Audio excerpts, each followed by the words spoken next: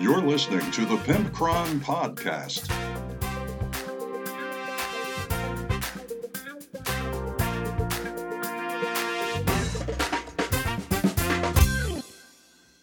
Welcome to episode 49 of the Pimpcron Warhammer Podcast. I am the aforementioned host Pimpcron, as if you didn't already know that, and think of me in your dreams.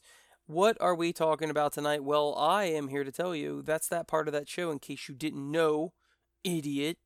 So, we are talking about the tactics of the movement phase. Yep, that's it. Just James and I talk about the movement phase, and it's a little lengthy of a talk because the movement phase encompasses so very much, but I think we cover a lot of good ground there. We also have a Want That or Want That Not, the Sylvaneth dice, and I'll tell you about exactly what I think of those coming up pretty soon. Finally, we have a Tesseract mailbox with the Pimpcron Wargamer Bathwater. You heard it here first. We are now selling Pimpcron brand Wargamer Bathwater, and it's actually flown off the shelves. It's done really, really well, so you get to hear about that. There's some reviews have come in, and it is pretty awesome. So I'm spending far too much time in the bath, but that's fine. Anything for the money, as they say. Hey, speaking of money, guess what? We've got a new Patreon subscriber! That's right. We finally have a Necron Overlord for the Pimpcron Dynasty. That's right. The Pimpcron Dynasty is what is funding this. We are a small legion, but we are slowly growing. And we had Cryptex, we had Warriors, we had Scarabs, but we've never had a Lord until now. His name is Michael, and I would like to thank you for joining us, Michael. And he is the Lord of our Pimpcron Dynasty. And you know, this is just a good time right now to thank each and every one of my Patreon subscribers. I know everybody hears every podcast talk about Patreon, yada, yada, yada. Okay, I get it. But I definitely want to thank everybody. So, starting from the top going down, I want to thank Overlord Michael for joining us for the Pimpcron Dynasty and supporting the show. I would also like to thank Badass Cryptex, Andrew, and Colin for being Badass Cryptex for essentially since I started the Patreon. You guys have been awesome. I love you to death. We also have 4 Funky Warriors, and that would be Tom, Nate, Elle, and Mandy. And I appreciate all of you so much for supporting this show. And we also have a gold-trimmed scarab, which is Brendan. And thank you as well, Mr. Brendan. You guys are just great. And if anybody sees any of these people on the street, any proud Pimpcron Dynasty member, I want you to give them a big, wet, sloppy kiss. That's just part of the toll for passing by such an awesome person. Now, I will not be held liable if you actually kiss them. I'm just not going to be liable for that. But I do want to thank each and every one of you for being so awesome. So, now that all of that is out of the bag, I wanted to talk about what I've been up to. I am about 40% done with the novel. I've been working hard on the novel, doing revisions, things like that. So that admittedly has taken up most of my time. But I have had some hobby time. I have painted a couple more Tomb King's Chariots. I almost said Necron. Tomb King's Chariots. I got a game in with this last club meet. And I did some unspeakable things in that game. It was rough. I won. My Necrons beat AdMech 22-2, and admittedly, there were mistakes made on my opponent's side, but a lot of it was he was rolling absolute garbage. Now, he also forgot about the objectives. He kept going after me and not going after the objectives, and I always stayed focused on the objectives. So the part of that is his fault. Several times he didn't realize, I'm not even in...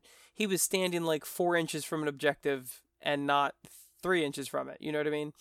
And also, he was way too reserved. He left most of his army in the backfield. And if you will recall, Just James and I spoke about tactics of deep striking. Well, I had an 11-man squad and a 12-man squad of flayed ones that were going to deep strike, preferably in his backfield.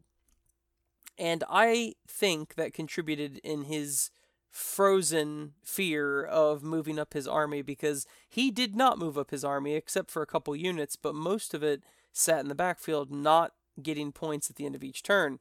And meanwhile, the Pimpcrons were doing so. So, ever since I've been recording this, recording my wins and losses each week, I realized that I have not lost in like 2 months or something. I haven't lost in for freaking ever. I don't know why this is happening, but usually I'm probably a 70% win rate, 60%, 70%, something like that, 70%, I guess. And I win a good portion of the time, but I'm not really out to win, honestly. I enjoy the strategy of it, but my lists are literally thrown together lists. The list that I brought this week, I just said, oh, I like this unit. Oh, I like that unit. Oh, I like this unit. That's basically it. So that was fun. But here's the real news, is that I have decided to take the plunge into Kharadron Overlords for Age of Sigmar, and unfortunately they're an extremely expensive army to start, because everything is at the new GW price scale. But for my birthday, Just James got me the Start Collecting for Kharadron Overlords, which I'm super stoked about, and I bought the Ironclad, which, honestly, I just want to go ship heavy. I just want to fly a bunch of ships, and I love the ships, and that's exactly why I got into it. Don't really care for the look of the Arkanauts, but I think I mentioned that before, so I won't ramble. And other than that, I have been working a lot, and I think that's it, kids. I think that's all I've been up to. Toodles. Let's open the Tesseract mailbox. Hey everybody, this is a special edition of Pimpcron Warhammer Podcast, where instead of doing the Tesseract mailbox as we usually do, I'm in the bathtub. And the water is quite warm, actually. So as many of you know, I just recently came out with my own Pimpcron Wargamer bathwater.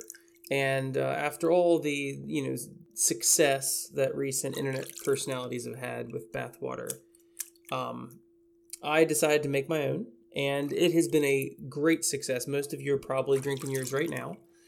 I just wanted to, instead of reading a regular old Tesseract mailbox like we always do, I wanted to do a couple of the reviews on Amazon and on our website, pimpcronwargamerbathwater.com.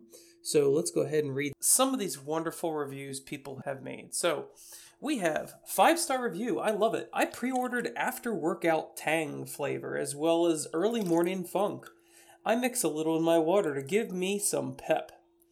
There's a 4-star. I own all of them and can't recommend them enough, though I have noticed that they all have a vague pepperoni scent regardless of the flavor. Been in the swimming pool scrotum is my favorite.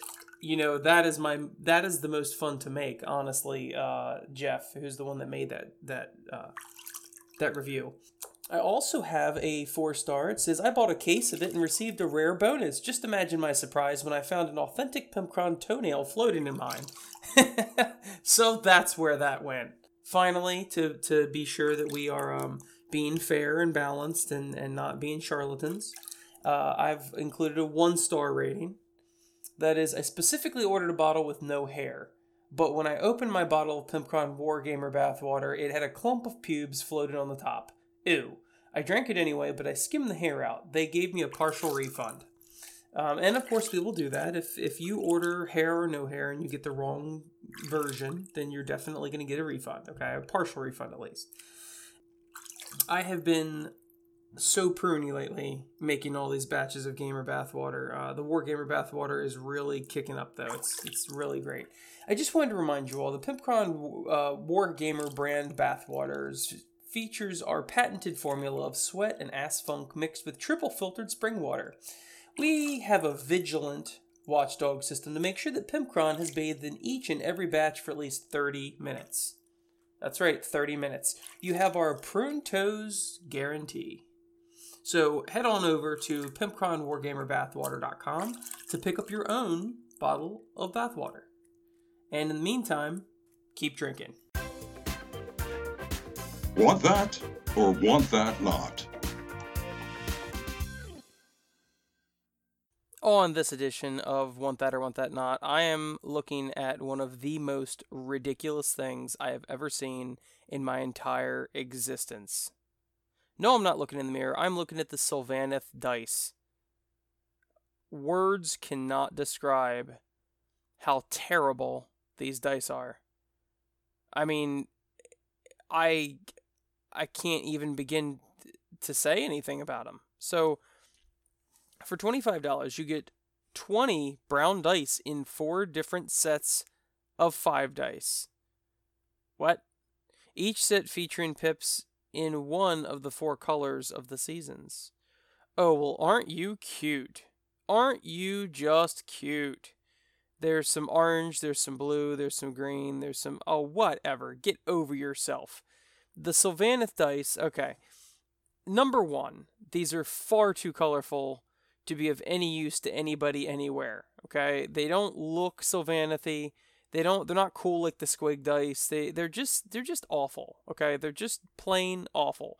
The main color on them is brown, and then there's various other colors, but the worst part about this is that there are not any freaking pips on this entire dice. Now, I know what you're going to say. You're going to say, well, Pimpcron, there are pips on it. There's a little twig with numbers of different leaves on them. And I'm thinking to myself, you know what I think of when I think of ease of play, ease of use, quick games, speed rolling? I think about trying to remember to count individual leaves on individual dice. And to make matters even worse, they are different colored dice. There's 4 different sets of colored dice. So I'm looking right here. You can see one is a orange 5-leaf branch, and the next to it is a green 5-leaf branch. So you can't... It would be different if they took... Now, here's what's interesting. If they would have taken the 4 different colors, which they already wanted to do, okay? Take the 4 different colors and split them up against the numbers. Because a 1 is, I'm assuming, a skull, I guess. The 1 is the blue skull, and I'm assuming the 6 is a big spiral. There's a lot of assumptions being made here. It's dark green, light green, orange, and I don't know what the other color is, because the skulls are blue. Now, can you imagine, boys and girls, having this exact same confusion when you actually go to roll these stupid ass dice? So let me try to suss this out for a minute. The skulls are all blue, and skulls, I'm assuming, are white. And there's a spiral on each one of them. Okay, so here's the 4 colors. White, orange, dark green, and light green. Those are the 4 colors. And all of the skulls are blue. So it would be much, much, much easier if we would not have to actually count the number of stupid-ass leaves on each one of these twigs to find out what the number is supposed to be. It would be much more helpful if they would have at least color-coded it. If they would have made the skulls blue, which they did, make the 6s, which I'm assuming is this spiral shape, another color, and then make, 2, let's say orange, 3 dark green, 4 light green, 5 whatever. That would make a lot more sense. Make the 4 seasons 2 through 5, make the skulls blue, which is, I guess, a 1, make the whirlpools. Man, this is a whole new level of stupid, is what this is. And there is not one single redeeming quality about these dice. I hate to be raining on all your parades. If you get them, you're a terrible person, and this proves it. Honestly, this is just a terrible design choice. So it's a dark and light marbleized gray dice, which is already incredibly bland and boring. Then, the other aspect of this is there's no actual pips on it. The other aspect of this is that there is a dark green and a light green. So those are way too similar to actually be considered different colors.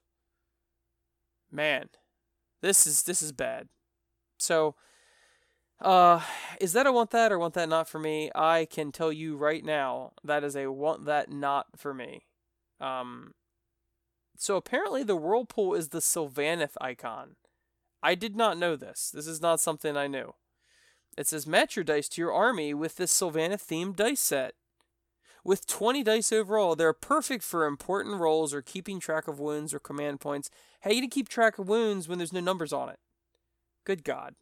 This set includes 20 brown, ugly-ass dice divided into 4 stupid-ass colors that each feature pips with one of the colors of the seasons and special stylings on every face, including skulls for the ones and Sylvaneth icons for the 6s. So apparently that's the Sylvaneth icon. Who could have guessed? Because I certainly could not have. You know, when I often think about trees and people in trees and people made of trees, I often think of whirlpools. That's just, I don't know why my brain goes that way, but it does. Anyway, sorry you just heard me crap all over this, but this is, they keep making new dice, and I keep thinking, well, that is the worst set of dice I've ever seen, but they keep topping themselves. So, now officially, the Sylvaneth dice are the worst dice I've ever seen.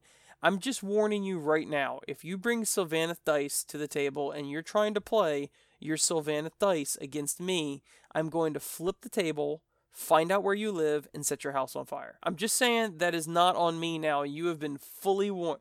Okay, I won't do that. I'm not actually going to do that. But they're really ugly. They're cheating ass cheater dice, what they are, because you can't even make heads or tails. They might as well have every single dice have a different symbol. Just, yeah, so sometimes it's, 5 is 5 leaves, and sometimes 5 is 5 roots, or sometimes 5 is 5 branches. You just make it up as you go. Ugh, this is terrible. I'm moving on because now I'm depressed.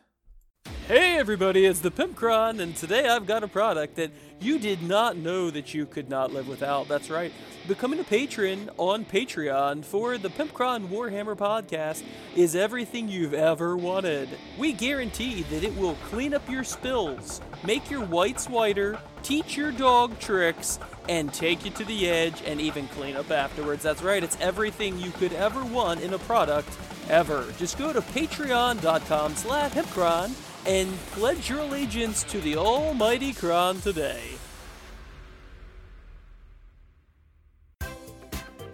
Now it's time for Real Talk with Pimpcron. And this is the part of the show where we get real with each other. This is me and Just James today. Top of the morning to you, Just James. Bottom of the night. That sounds like some 80s song. Top of the morning, bottom of the night. I don't know. It just sounds like it is. Okay. All right, so today we wanted to talk about another tactics session. What we talking about today? We're going to talk about the movement phase and all the moving and movement that you could do inside of it. Sure, yeah, you can move all over that. Move. That's move, bitch. Get out the way.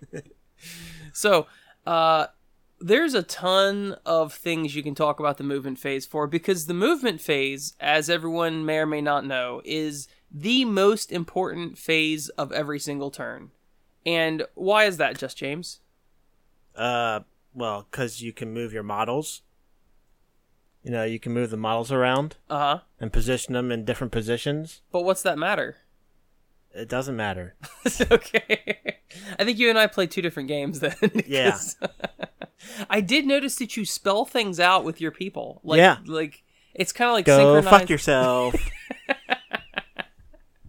It's like synchronized swimming. Like, each turn you'll have them rotate. Yep. Yeah. It's pretty neat. It doesn't do much for your tactics, though. No, it's very bad. I always lose. I lose all my games. So, but you look damn good doing it. Yeah. So. Yep. So of course, this entire game is ranges. Everything is a range, and whether it's your shooting or your charge range, or it's an aura bubble, or it's a force field generator, or whatever. Everything is a range in this game. So of course, the movement phase is super important because that's how you make your ranges applicable. I don't care what range your weapon is. If you're out of range, the weapon doesn't work. Right. I always add the range of the gun to my movement. to determine, what I'm That's targeting. illegal. No, you know what? When I move the model. A Marine cannot move 30 inches, James.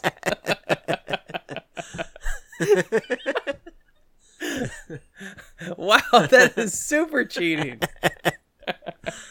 You think they shoot really hard into the ground and it lifts them up? Well, I mean, it's Space Marines. Why not? Yeah.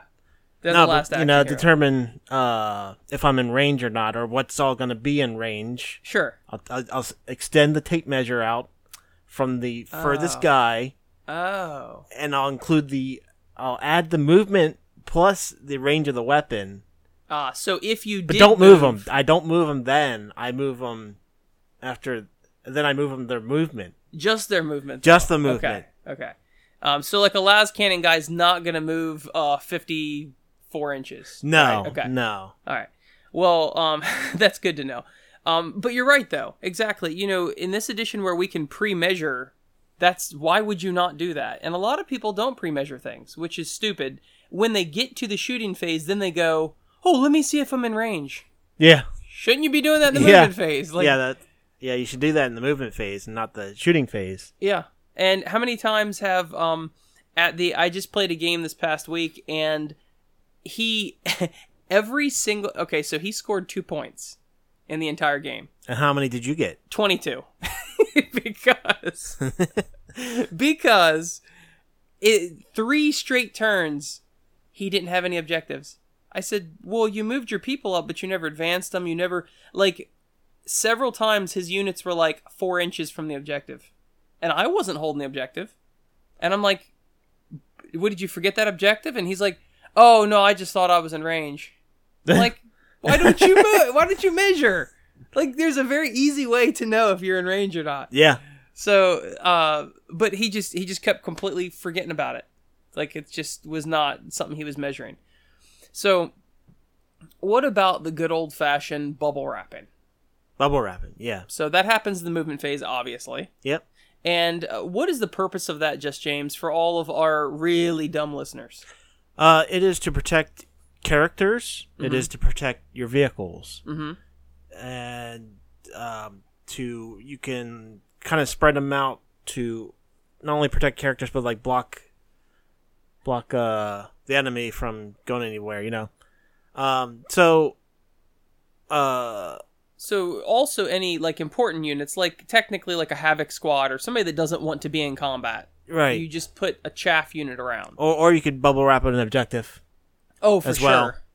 Yeah. You get so you and I both have troops going after this objective, and your troops circle the objective exactly on the edge of 3 inches the entire way around. Yeah. I'm not getting to it. Nope. Yeah, that's really good. So, of course, we're talking about vehicles that don't have fly, obviously, but Leman Russes, specifically, they get assaulted all the time. And so many times I've mentioned to people, why do you not have, a guardsman unit, they used to be 50 points. I think they're 40 points now. Just a base guardsman unit, right? Or even conscripts. That is such a small tax to pay. Just, okay, every Leman Russ that I buy on my list, I'm going to just throw a 10-man unit of conscripts around it. Right. Just so it can't be charged. I mean, it's really not that difficult. You could even make it even better by, putting 3 tanks surrounded by one 30-man squad of conscripts or something. You know what I mean? Clump them together. Anything like that. Or you can also bubble wrap one tank with 3 tanks.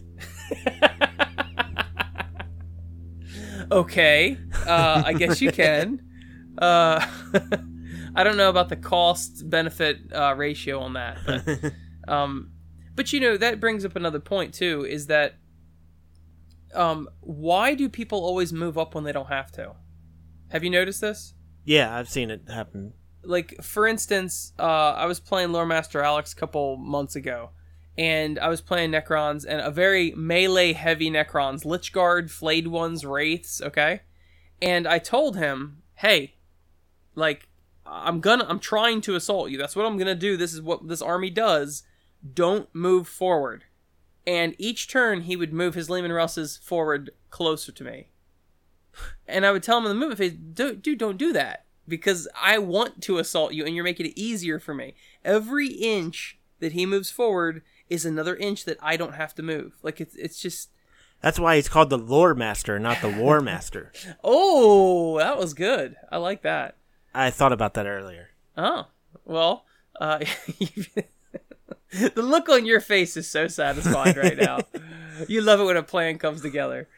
But it's true, and obviously I'm not just ragging on Lore Master because a lot of people do that. They will move up units that have no business being on the front lines.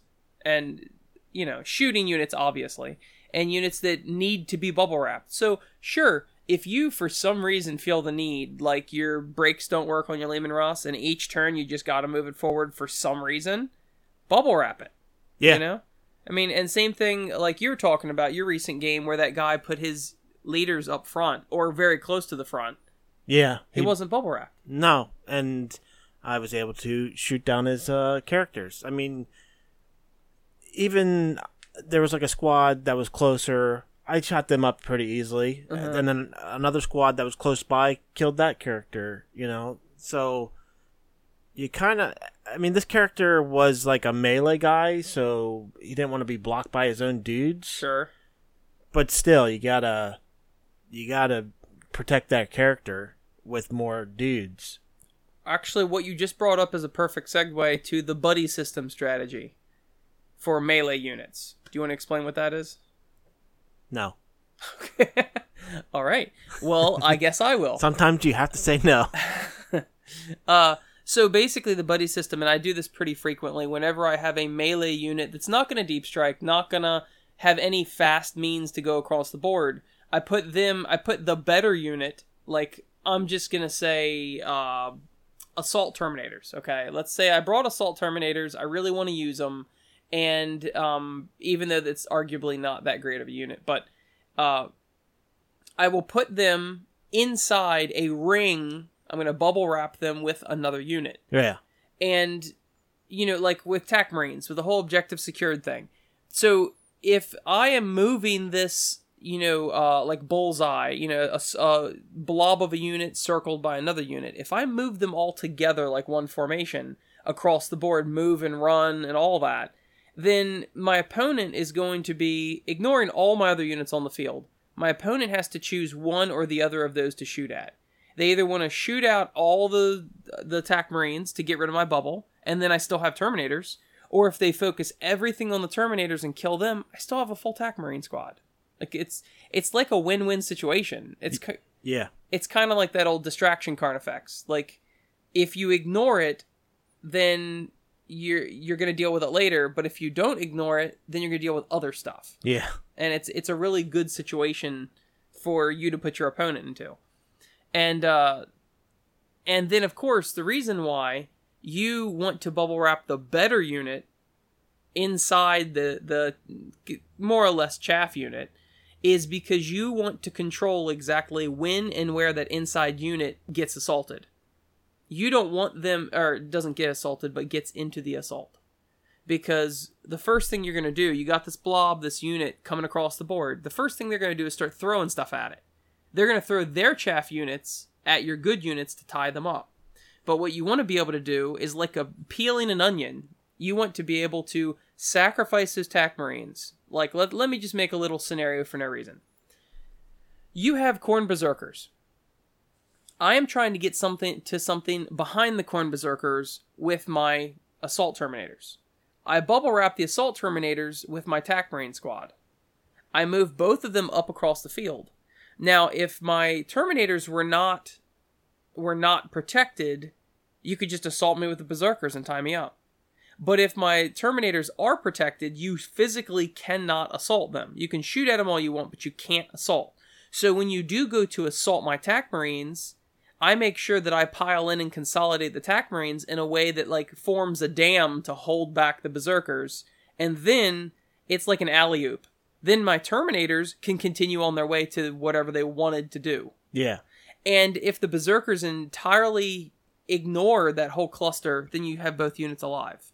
Like there's there's tons of, that's a whole strategy in a lot of things. Sacrificial layers of things, right? So algae, when you're dealing with algae, when you're trying to kill algae like in a pool, it will a lot of times form a sacrificial layer if it's thick enough. So basically, you can shock the pool all you want, and the algae won't really die. You'll kill the outside of it, but it's built itself up so thick that you can't kill the underneath until you brush it up, right? You got to get the chlorine to the algae, and it's forming a shield that it can't, that it can. It's like, I don't care if you kill my skin, I'm still alive. Same thing with boats. Boat paint. James is looking so bored right now. Boat paint on the bottoms of boats is actually sacrificial. It slowly wears off because they don't want barnacles sticking to it. Help me. Help me. Please help me. So to appease the dark gods, my first 2 children were sacrificial. Oh, okay. Yeah. This is interesting.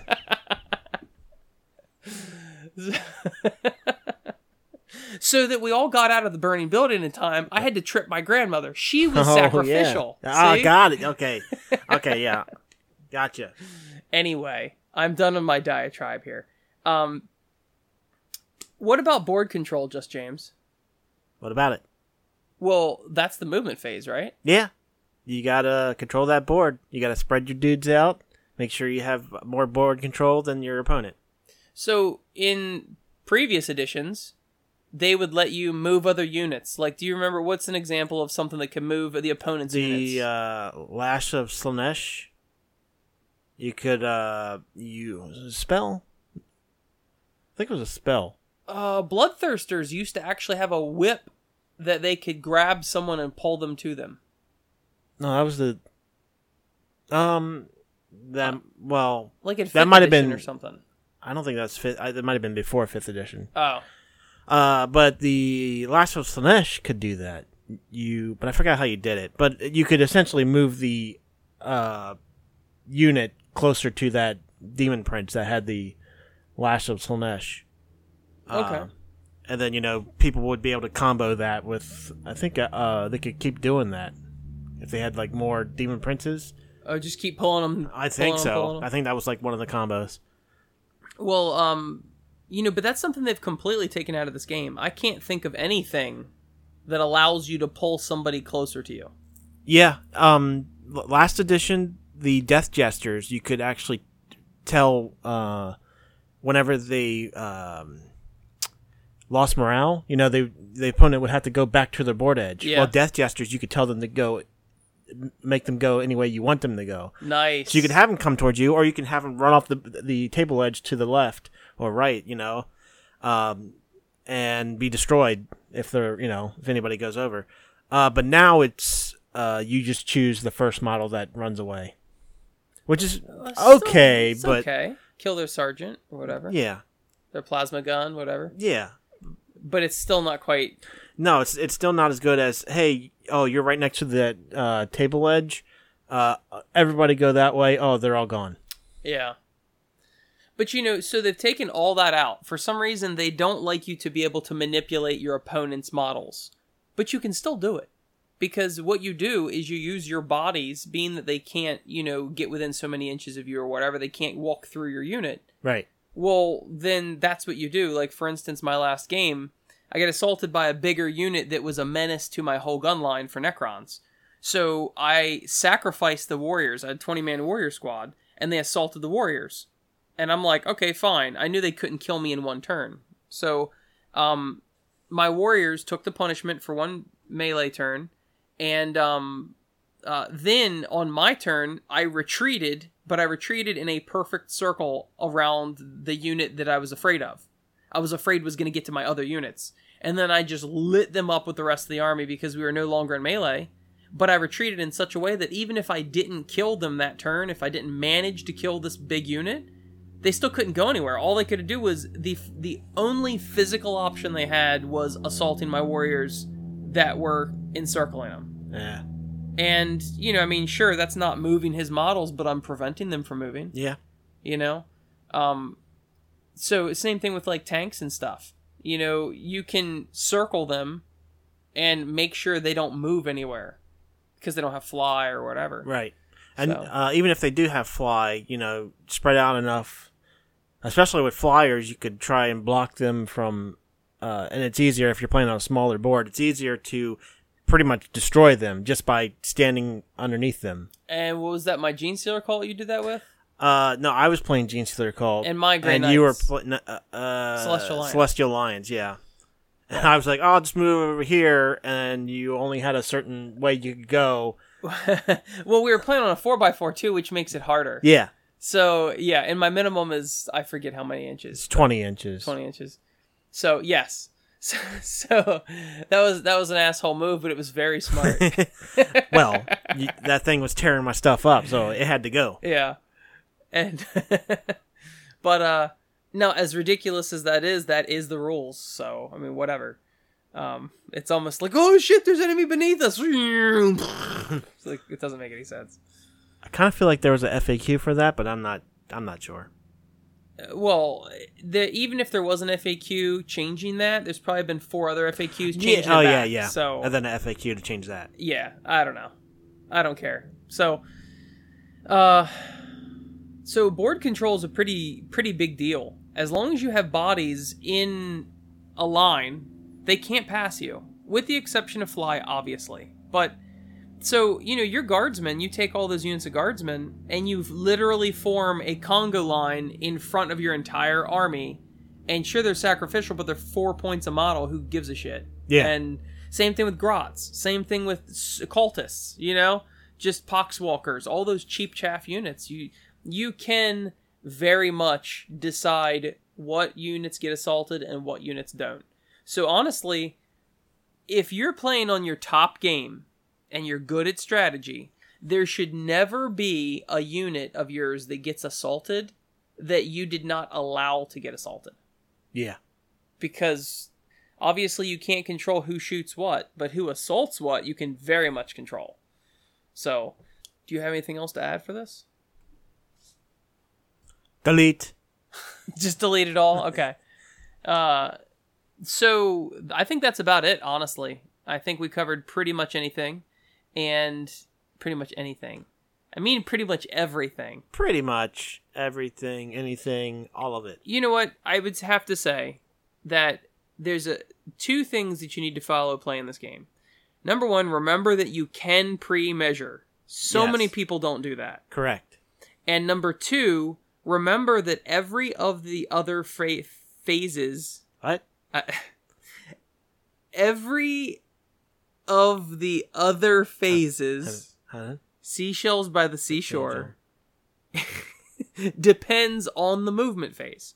Every single one of them depend on the movement phase. Yeah. And remember, some of them depend on the previous turn's movement phase, like the reanimation protocols for Necrons, where within the 3 inches of the Cryptek. Yeah. That happens before the movement phase, so you actually have to worry about from the previous turn if you're within 3 inches or not. Oh yeah, it's true. So, the movement phase is the thinking man's phase. Yeah. Bye.